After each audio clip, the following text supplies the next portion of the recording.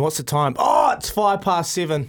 No, I'm late. I told him 7:04, so he's going to grill me this morning. So we better get to him, and we're going to have a catch up with TJ Perenara, Rugby World Update with Kubota. And TJ's on the show now. How you doing, brother?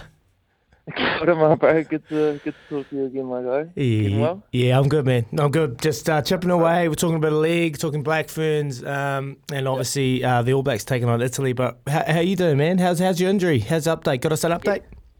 Yeah, I'm going really well. It's my calf itself is probably stronger. Well, it is stronger now after 11 weeks of rehab than I got to at 5.5 months on my last surgery. So things are looking really good there. Hopefully start running towards the back end of next week.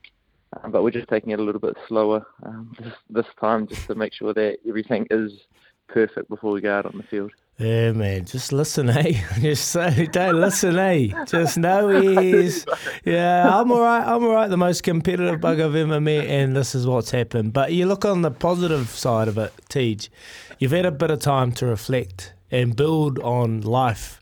Because rugby only is a small part of our lives. We know that. So you've got another thing that you got in the moment in progress right now, and there's RTRC, and I've seen it on the socials. I've seen it everywhere I look, mate. Can you just give us another update on how's that going and evolving over the last couple of months?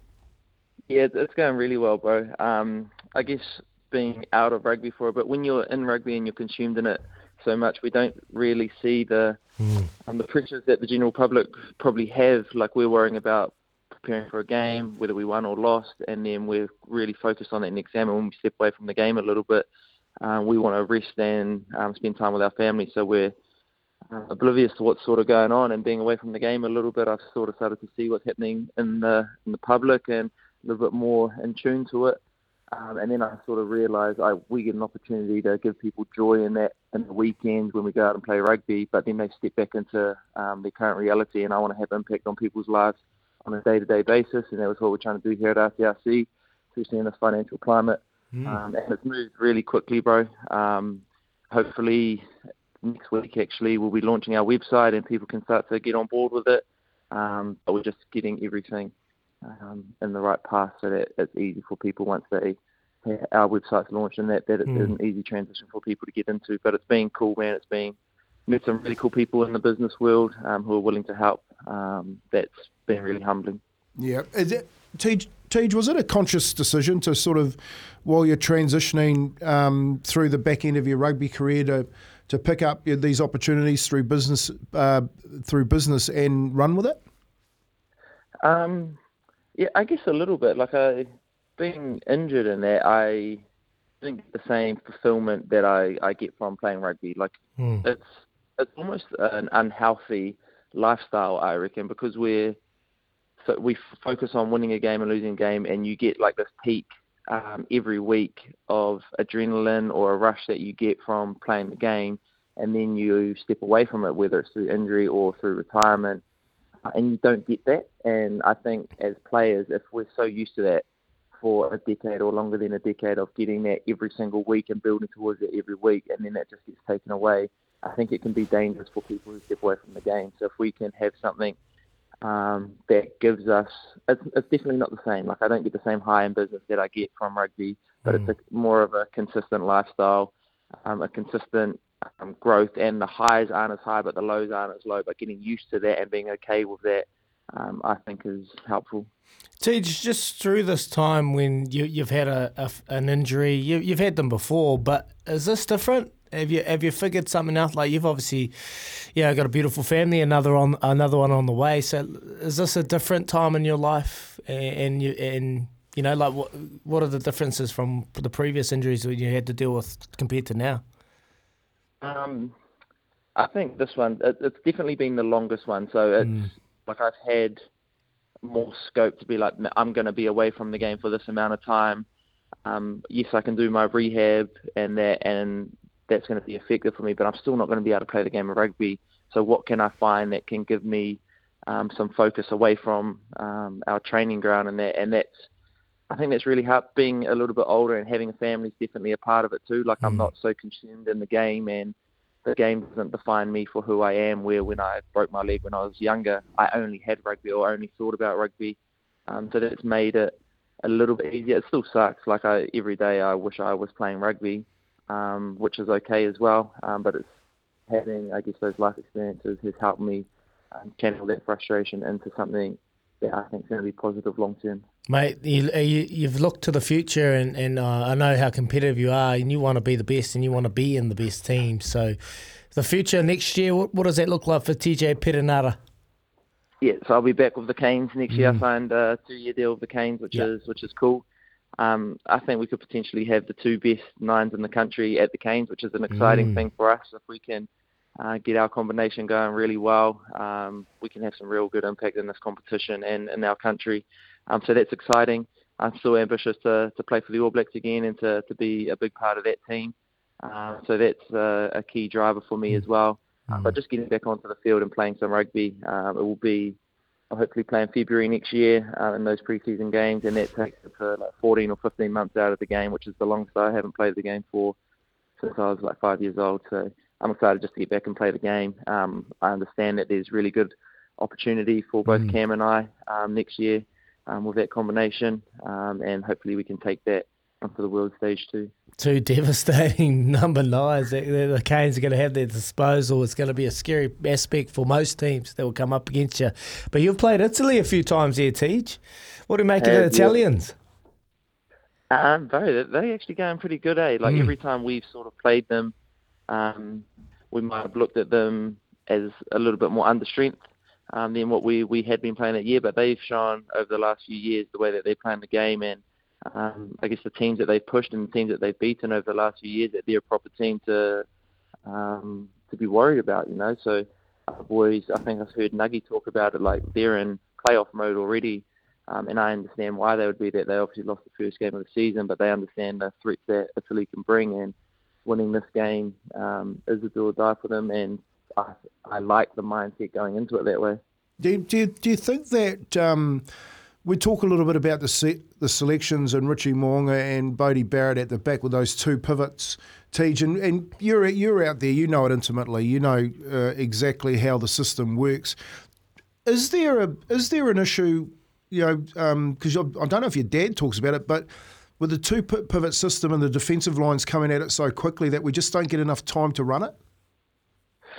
Like personally for me, I want both of them out on the field. Like I enjoy playing rugby with both of them, and when I have them both out on the field, they will command a side of the field each, like as a 9, and you have those 2 dominant voices out there who really know what they're talking about. And if one of them might be a little bit off, say at the start of the game, and not feeling it, then the other one tends to take over and do a little bit more of the face play leading. So I like having them both on the field. If I'm picking the team or if I'm playing 9 in that team, I want them both on the field. Beautiful. I just seen a little video on Crowd Goes Wild that Richie Mo'unga just walked off training with a tight hammy. So potentially Bodie taking over the 10 position, maybe potentially bringing a Lester Fainga'anuku on the bench to take over that position. That's interesting, mate. Like the changes, the adjustments. Move to the back, you reckon? Yeah, maybe move Will Jordan. Yeah, there's a lot of adjustment. What would you like to see? Because he walked off. He looked pretty sore. Oh yeah. Well, if he doesn't play, I'd push Baz to 10. I'd push Jill to the wing and maybe start Lester. That's what I'd do. Bang! I think they might have to do that, TJ. It's an interesting. For me, this is my thinking, and me hearing you say that about a 10 and 15. I played 15, mate. Did I not say much out there? Did I not give you any options? I was playing with you, bro. I just need to give you the ball, bro. You know, and it's not detrimental to you as well. That's fuck. If we need someone, oh sorry, I can't swear. If we need the ball in someone's hands to do something good for us, I will give you the ball. And that's yes, you might not overly communicate to the whole team and organise like Baz would do, but you get the ball in your hands and you make something happen, and that's the strength of you. And that could be like a Jill as well. You get the ball in his hands, something good's going to happen. He's going to make the right decision, whether it's kicking the ball or running the ball, and you make your game plan around that. And that's the quality that you brought to our team. We knew when the ball's in your hands, something's good's going to happen. Yeah, I'm hearing you. I'm definitely hearing. I just think at the moment, I just feel like there's probably just a little bit of confusion on who's running the ship. You know, like when you got a 10 and a 15, like if they can connect that well and get it flowing really nicely, we can understand how devastating it can be. But we cannot blame, most of it. Like not many people are talking about this All Blacks team, TJ, and it's like, and it's crazy because this is the most competitive World Cup ever. When you look at it across the board, mate, everyone asks me who's going to win. I'm like, I don't know. Are you the same? There's a lot of teams that can win it, man. I think the All Blacks are in a good spot because no one is really talking about them. And usually at World Cups, everyone's like, oh, it's the All Blacks competition to lose. And there's all of that outside pressure. But they'll be in that camp at the moment, understanding that most people probably are talking poorly on us because we're not. We lost to France, we lost to South Africa going into it. And they can sort of fly under the radar a little bit, I suppose.